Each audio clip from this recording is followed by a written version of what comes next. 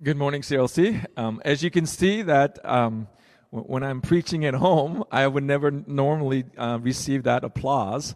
But as you can see that we are not, we're not in our homes. As you can see, we are live from our church at STA. Just a little information. You know what? This is actually my first time setting my foot back in a church in over a year. I remember, actually it was technically not a church because we were actually filming from our church office in Berkeley. But it's been, I don't even remember when the last time, as I was sitting there, I was trying to figure out when was the last time I sat at a church office, a church congregation, and I remember it was last year here at this same place, the first week of March of last year when I visited CLC. That was the last time I put my foot in a congregation. So I am so excited. As I was turning into the church parking lot this morning, I don't know about you guys, but it was just incredible. And this normal routine, right? Normal routine for me on Sunday, it usually maybe similar to you guys, wake up a little late, right? And you take a shower and you get dressed and you get ready for church. But this morning, it was a little bit of a change. It was a little bit different from my normal routine that I usually do on Sunday. Now, before I go into the message, I know that Caitlin had mentioned that we have 6 people besides the worship team. We actually have Lynn Macy, we have Pastor Calvin, we have Terry, and we have Uncle Tak. Okay, and of course Frank, who actually engineers all our live on Facebook. But you know what? This morning, when I saw Bruce walk in, I thought, Bruce was coming in just to kind of give us kind of a moral or kind of a spiritual encouragement. But you know what? I was like really, really touched because Bruce, our board chair, is here. He's actually manning our Facebook. He's actually turning the pages. He's here because, you know what? He wants to help. And I was so encouraged of that. And so as I'm talking, I'm talking about changes, right? I do hope that, in the near future, that we will be able to meet back and to worship together, because it really, really was awesome this morning, especially as we prepare for worship. We prayed together, and that was just an incredible time for us for this morning. Now, Christianity is all about changes. I believe Christianity is about transformation, and because when you have experienced the love of God, you cannot help but to change, right? If you look at every biblical characters in the Bible, when they have met Jesus, right, everybody changed. And so maybe that's why as we're walking in faith, we've all heard of this phrase, don't look back. Don't let the devil tempt you of going back to your old self. Now, there is this little certain sin that you have been struggling with and you wish that you could just overcome. It feels like it's always going to be there, hounding you, and anytime you try to escape from it or to get away from it, it's always going to ensnare you back again. Now, I am the one I actually could confess that, we've all experienced or we've all felt this way before. Now, raise your hand if you ever, you've ever had this time of experiencing something like that. Raise your hand. Right? Now, husbands, if you didn't raise your hands, right? Wives, I give you permission, full permission to elbow them, right? Just nudge them on their sides. And right now, wives, look at your husband and tell them, don't look back, right? Don't go back to your old self. Because Paul urged the early Christians to replace their old sinful natural responses and difficulties with the new attitudes of Christ. And even the next chapter, right? In chapter 5, Paul commands us to be imitators of Jesus Christ. But in today's passage, he writes in verse 22-24, to put off your old self, which is being corrupted by deceitful desires, and to be made anew in the attitudes of our minds by putting on the new self, created to be like God in true righteousness and holiness. You know, whenever I read this passage, especially in verse 22, 24, I am reminded of a TV program that aired in 2003 called Extreme Makeover, the home edition, where the host, his name was Ty Pendington. He goes to a family, and he goes to a family that has faced hardship and had their dilapidated house completely rebuilt to a new, while the family goes on vacation for a week. Now, maybe you guys remember, if you're old as I am, you guys remember that show. I love that show. And I feel like in today's passage, Paul is encouraging us to have a spiritual makeover. As Ty and his crew goes into this old house and make it into a new, I feel like Paul is urging us to put on the new self, created to be like God in the true righteousness and holiness. And I feel like this is a sentiment that Paul is encouraging us to do. Don't look back. Don't look back. Do not let your old self be recognized as you are in this newness of Jesus Christ. You know, one of the biblical Bible verses that I first memorized was Galatians chapter 2, verse 20. It says, I've been crucified with Christ, and that my old self no longer exists. Because who lives inside of me? Christ lives inside of me. But you know what? I find sometimes that we as Christians can find ourselves going back to our old self, right? There's nothing wrong with looking back at your old life in the sense of telling someone of your past experiences, of your past testimonies, or even talking about your old life and the past experiences, and looking back to maybe to regret or to remorse, maybe with some disdain for the life that you had lived, and then talking about the newness in Christ Jesus. But you know what? I found some of us can look back at our old self not with disdain, but actually with fondness and desire. I remember a great theologian by the name of Bob Dylan once said, you're going to have to serve somebody. It might be the devil, or it could be the Lord. But you're going to have to serve somebody, because man can only serve one master. Because man cannot serve two masters, right? So this morning I want to ask you, by starting this message, what or who controls you? And in this morning, I feel like Paul is urging us, once again, don't look back. Get up, get out. Start growing in this newness of Christ. Now, and he does this, right? He does this the rest of the chapter, but you know what? Before he characterizes or he describes this newness, he actually describes vividly what our old self was like. Now, I want you to look at verse 17. In chapter 4, verse 17, and this is what Paul says. Now, this I say and testify in the Lord, that you must no longer walk as the Gentiles do, in the futility of their minds. They are darkened in their understandings, alienated from God, the life of God, because of the ignorance that is in them, due to their hardness of heart. They have become callous, have been giving over themselves up to the sensuality, greed, to practice every kind of impurity. Now, Paul, as he tries to describe of this newness, this fruitfulness, he actually describes what our lives were like before Christ.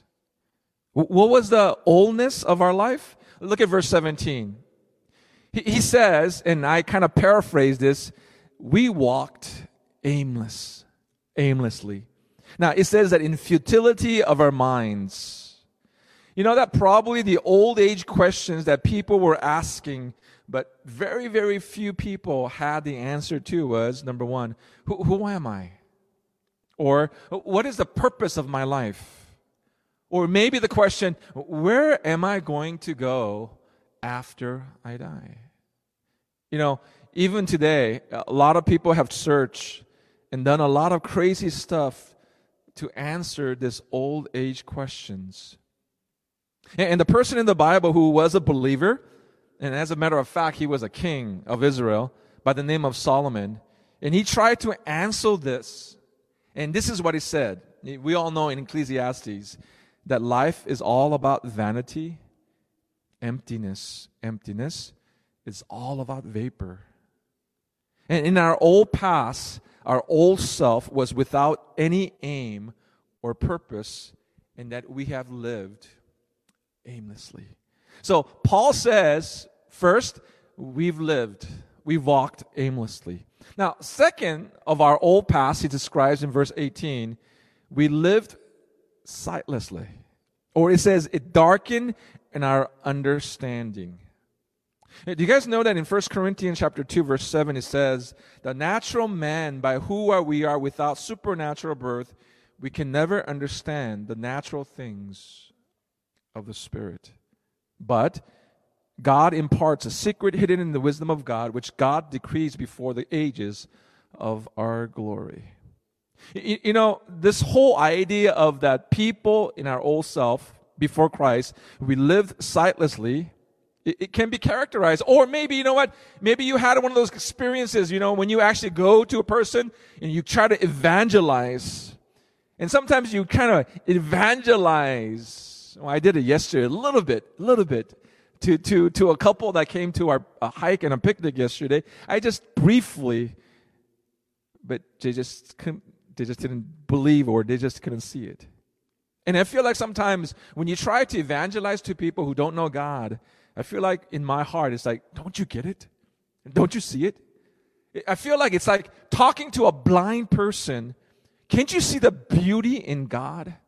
You know, this morning there was a pause that Caitlin, as she kind of, I guess, kind of became a little emotional.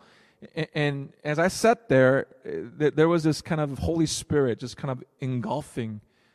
There was a moment of like, wow, God is so good. God is so wonderful. God is so awesome. And sometimes when you're talking to people who don't know God, don't you see it? Can't you see the beauty of God? Or maybe it's feel like I'm talking to a deaf person. And can't you hear the wonderful music, the beautiful music? You know, one of the things that I really, really am so glad this morning is that, you know, it's been over a year, right? And I listen to, you know, CCM music, Christian music in my car, but you know what? It was so different. It was so different listening to Linda, listening to Gordon, listening to Alan, and, you know, listening to, you know, Caitlin and Rachel. It was so different.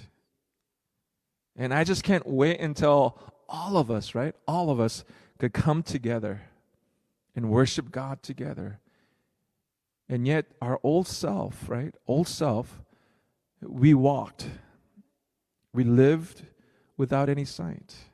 And that's exactly what Paul's saying. In our old self, we lived sightlessly. And number 3, he describes in verse 19 that we lived in shame. Or the verse says that callous has given up to sensuality, greed to practice every kind of impurity. In the word callous, it's your conscience starts to reason with your morals as we continue to practice different kinds of impurities.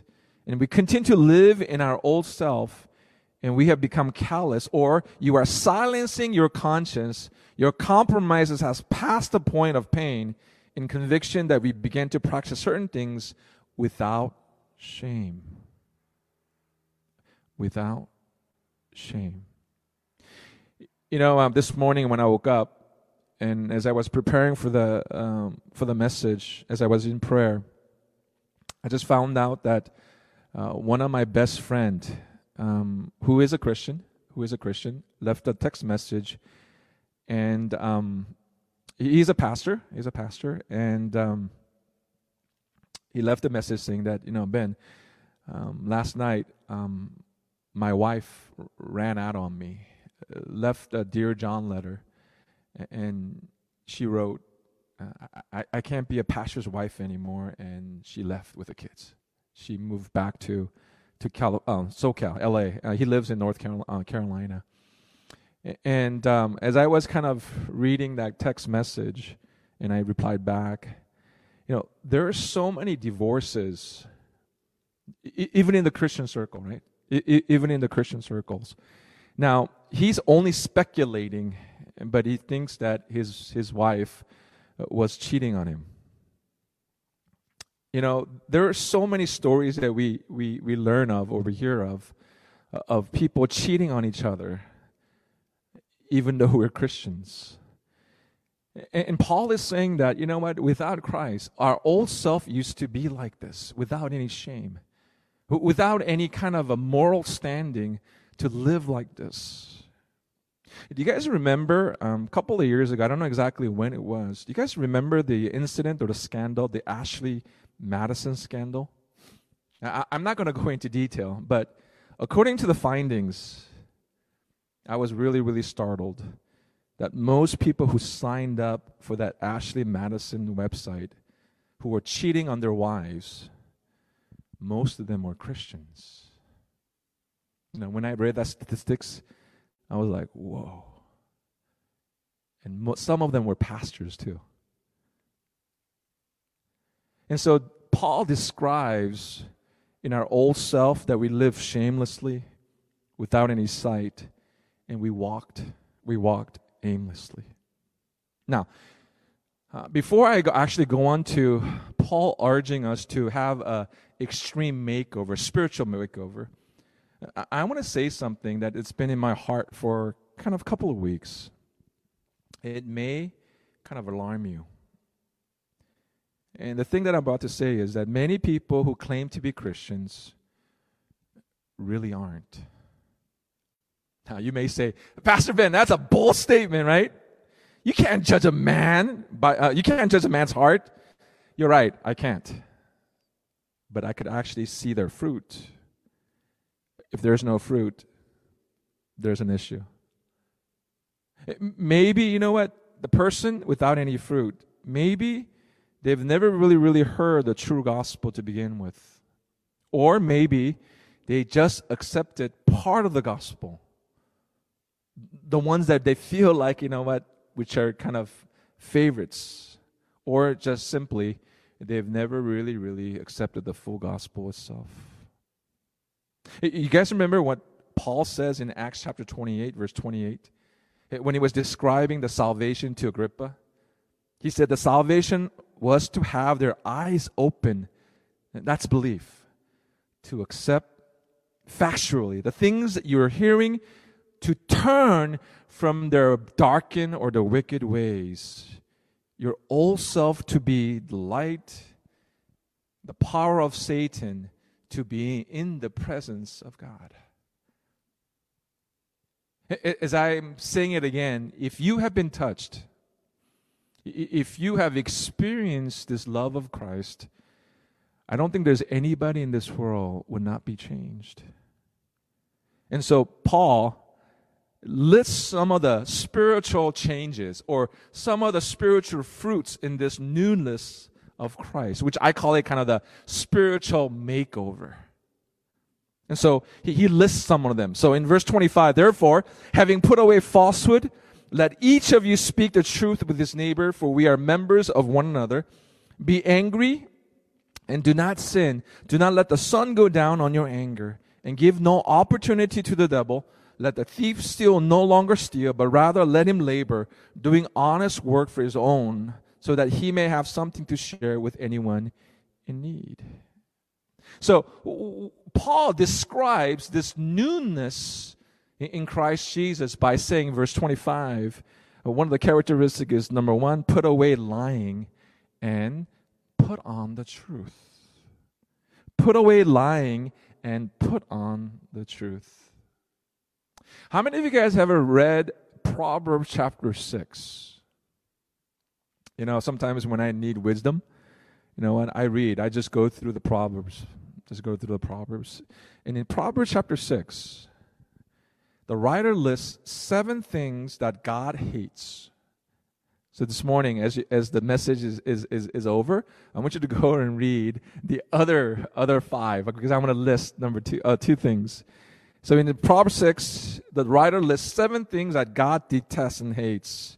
And it is written twice, of lying tongue and of making a false witness who speak about lies.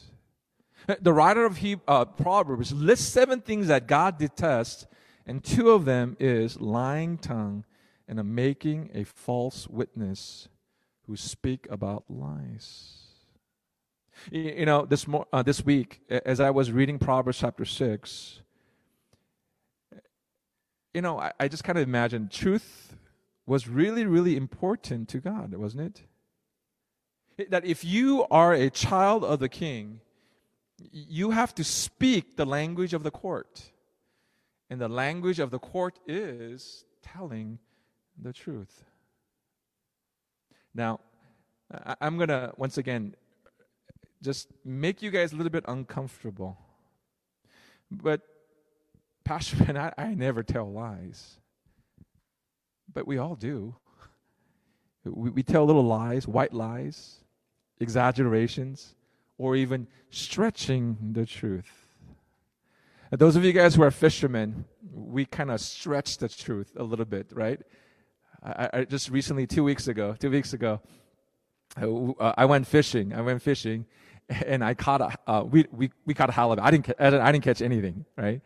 And we caught a halibut, and I was telling everybody, so what did you catch? Oh, I caught a halibut, a huge halibut. It was only like 24, 25 inch, but we caught a huge halibut.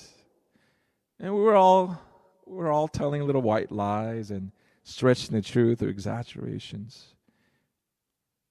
And Paul describes of this newness, that in the newness of life, in newness of Jesus Christ, that we have to speak the truth. You see, in the body of Jesus Christ could only function properly if we tell the truth. It's like, if your hand touched something really, really hot, and your hand tells the brain that, hey, everything is cool, I don't know about you, but your hand is going to be severely burned. One of the things that really, really destroys the body of Jesus Christ is lying, allowing lies, not to be able to trust anybody in the body of Jesus Christ. That's why I believe that telling the truth is really, really important. And so I feel like Paul is allowing, or speaking through the Holy Spirit, to remind us to stop lying and to put on the integrity. Now, some of you guys, once again, what, Pastor Ben, I don't do that. What? What do you mean? What do you mean? I never lie.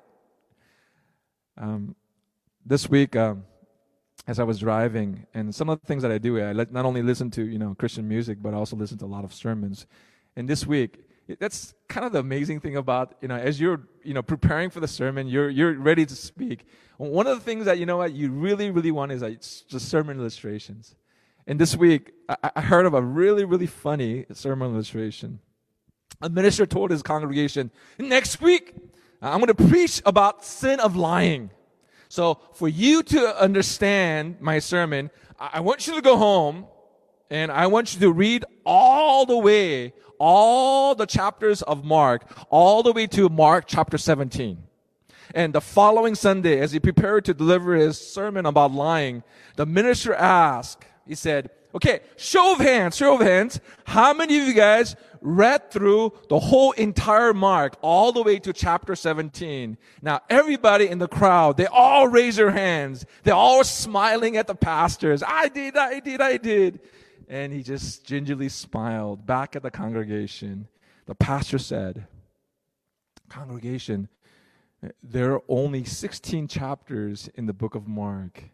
Now, I will proceed with my sermon on the sin of lying. And I want you to kind of reflect upon the last time maybe you lied to your husband, your wife, your kids, your friends.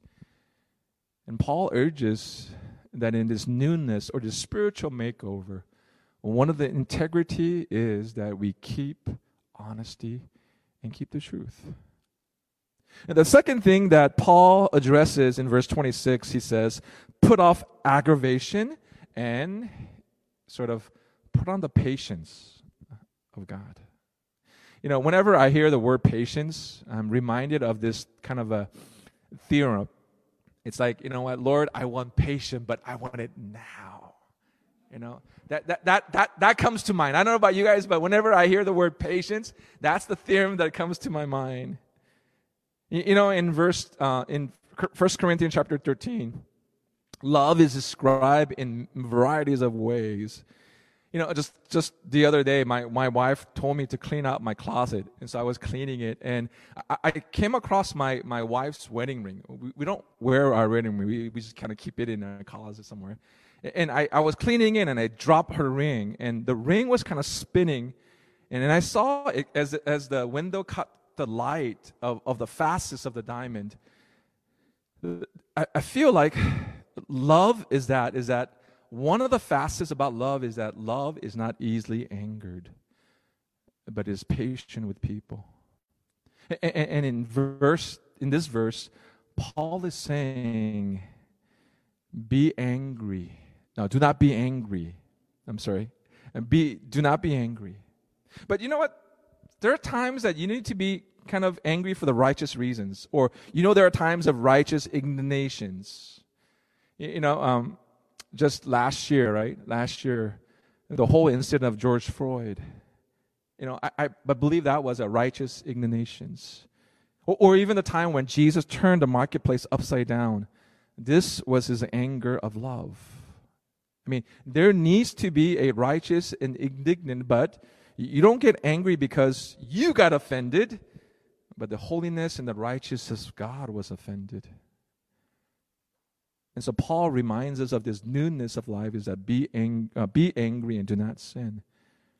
Do not let the sun go down on your anger. In other words, keep a short account with people. Say sorry before you turn out the light.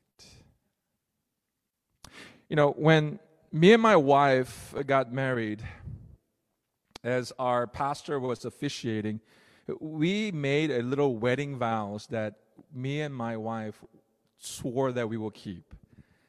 And one of the things was that we would not go to bed angry.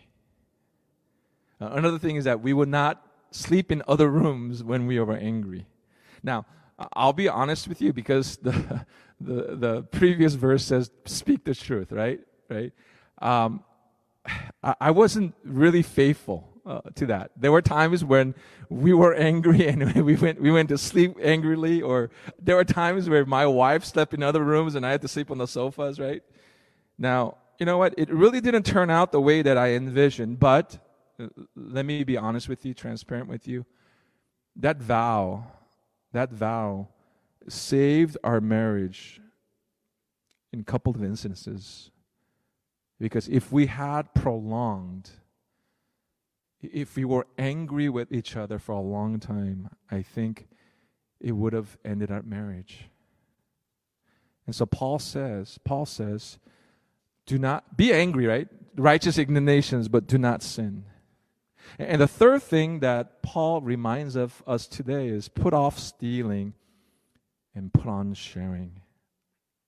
This last one, I did a little research, a little kind of, it's one of those things that, I didn't know.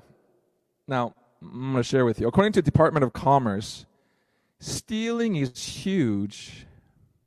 Stealing is huge in the marketplace, in the companies, especially in the ITs. Okay, those of you guys who are working ITs, listen carefully. About 4 million shoplifters are per year. In the hotel industry, about $500 million are lost per year on hotel theft. And people walking in the hotel goes, yeah, you know what? I like that towel, right? I'm going to take home that towel, right? Or I want that bathrobe, right?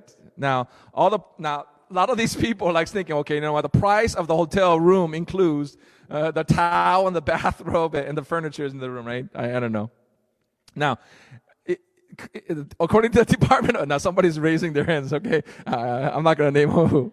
Now, one of every 3 guests in a hotel steals something from a hotel. I was so shocked. 1 out of every 3 people who actually enter a hotel steals something, right? Now, once again, some of you guys may say, Pastor Ben, I have never stole anything from a hotel. Now, what do you mean? Don't accuse me, right? Now, you know what? As the Holy Spirit kind of led me, you know what? There are other ways in which you could actually steal from your employers. Like, here's the thing. You know what the number one things that IT people steal is pens. I'm serious. That's what it says. They steal pens, pencils, erasers, few paper clips. There's a desk. I need a desk at home, so I'm going to. No, I'm just joking. I'm just joking. But you know what? Hey, think of the last time. Guys, I'll be honest with you again. I've stole, pencils and, pens. Now, some of you guys, well, I've never done that before. Those of you guys who are working in the industry, you could come in late and leave early. But you could take a longer lunch break than usual. You know what? According to the survey, it has been estimated that people have admitted that 20% of the workday is spent goofing off rather than working. That's like 1 entire day per week. So you could actually steal time. My first job was I was goofy at Disneyland during high school. And hey, guys, some of you guys are laughing. Hey, the reason I went to go interview at Disneyland was because during that time they were giving $20 an hour. $20 an hour. Now, back then, I believe the average minimum wage was like $4.25 or $5 something, $20 an hour. Because you know what, it was pretty hot during the summertime. They couldn't find anybody, right, to be on that goofy mask or goofy costumes. Anyways. Now, let me tell you how I got that gig. How I got everybody, tried out. You know what I said to the guy who was interviewing me? I said, you know what, sir, I'll be the best employer, best worker you have ever seen in your life. So they hired me, seriously, based upon just one. Now, after I got home, I thought about that. Oh, dude, I'm so in trouble. I said to myself, you know what? I'm in trouble because of what I said. I'll be the best worker. Right? But you know what? Isn't that how we're supposed to work? Or isn't that how we're supposed to really, really demonstrate in this newness of life to other people who sees us? When other coworker sees you taking a little longer lunch breaks or stealing pens, oh, isn't that person? Oh, I thought that person was Christian. Oh, isn't that like a pastor from a church? And we begin to like kind of diminish kind of mandate that Jesus Christ wants us to live. Think about it. With your efforts, with your mouth, and your time, are you really, really glorifying God? Now, I kind of want to wrap it up with an application because in the book of Romans, Paul talks about how our old self is crucified in Christ, right? I mean, it's history. Our old self is gone, taken away, rendered inoperative, right? That we are supposed to put something new, a new behavioral pattern, or a spiritual makeup, he encourages. Now, the key to that, how do we do it? It's found in verse 23. It says, be renewed in the spirit. Now, I feel like that's where the battle is won or lost. Where? in our mind.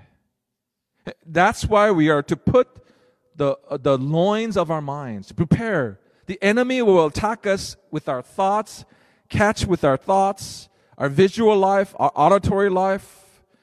So that's why in the book of Job it says to gird up, prepare yourself, stay protected. And verse 23 says, and to be renewed in the spirit of your mind, to put on the new self, created after the likeness of God in true righteousness and holiness. I want to conclude with something that it may be a little bit like it's not even Easter, Pastor Ben. It's not even Christmas. I remember one of our staff having a talk with our staff, and she told me, Pastor Ben, I'm going to give up video games for Easter. And, so often we make these kind of promises to God during special holidays, right? Easter, Thanksgiving, or even Christmases. Right now we're middle of June, right? I want to ask you, is there anything that you are watching? Is there anything that you're listening that inhibits this newness walk or this spiritual makeover that Paul urges to have? In the midst of COVID, I know we're watching a lot of Netflix and we're watching a lot of movies and we're, listening to things. Some of us are playing game until 2 o'clock in the mornings. And I want to challenge you. I want to challenge you this morning. I know it's not Easter, it's not Christmas, but you know what? I want to challenge you this morning as Paul urges us to put off our old self, to have a spiritual makeover, or to be renewed in Christ. And verse 23 says, it happens when we renew in our mind. So challenge this week is, I want to challenge you guys this week. Some of the luxuries that we've taken during our COVID, staying home. Maybe, this whole week I'm going to stop watching Netflix. This whole week I'm going to stop listening to certain things. I'm going to stop reading certain books that wasn't really, really beneficial to our walk. If the Holy Spirit is nugging at you and tugging at you, as I said before, wives, look at your husband, because spouses know our daily routines more than anybody else. This week, I want you guys to kind of say, Lord, I just want to be in this newness of Christ that you've created to be, and I want to be in the newness of God. And so whatever the Holy Spirit allows me to, convicts me of, I'm going to stop. I'm going to stop reading, watching, so that I could become what? More intimate. So I challenge you. Maybe those of you guys who are watching over Facebook, I'm going to give up. Maybe you guys could put it in the comment sections to make it kind of, accountable to one another, right? And so I challenge you this morning to have this spiritual makeover that Paul is urging us to do. So let's pray. Father God, thank you for this newness of life. But sometimes we have this tendency of looking back, going back. And sometimes we say, well, c'est la vie, it's life. But Father God, that's not what you're saying, you're telling us to do. Father God, I pray in the name of Jesus that, Lord, whatever is inhibiting our walk with you, intimacy with you, Father God, would you just convict our heart this morning for us to maybe walk away, to stop. Father God, I thank you together. Father God, this morning it was just amazing to listen to the worship team, to celebrate and to be able to look at each other and the responses as I was preaching. Father God, I just ask that, Lord, that continually that you will allow all of us, Father God, to come together in you. Father, in Jesus' name we pray. Amen.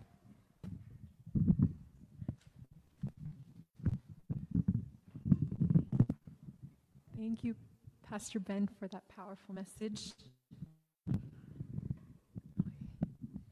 For the reminder, just the newness of life that we're called to, and the power that we have to do that is through Jesus Christ, not through mustering up our own, just trying to be better, but really with the power of Jesus to be able to walk in that newness of life. So, church, we're going to continue to respond to that with a few more songs. And I know we're having a few technical difficulties with the slides, and so feel free to look up the lyrics on your phone or something like that. But the first song is The Wonderful Cross.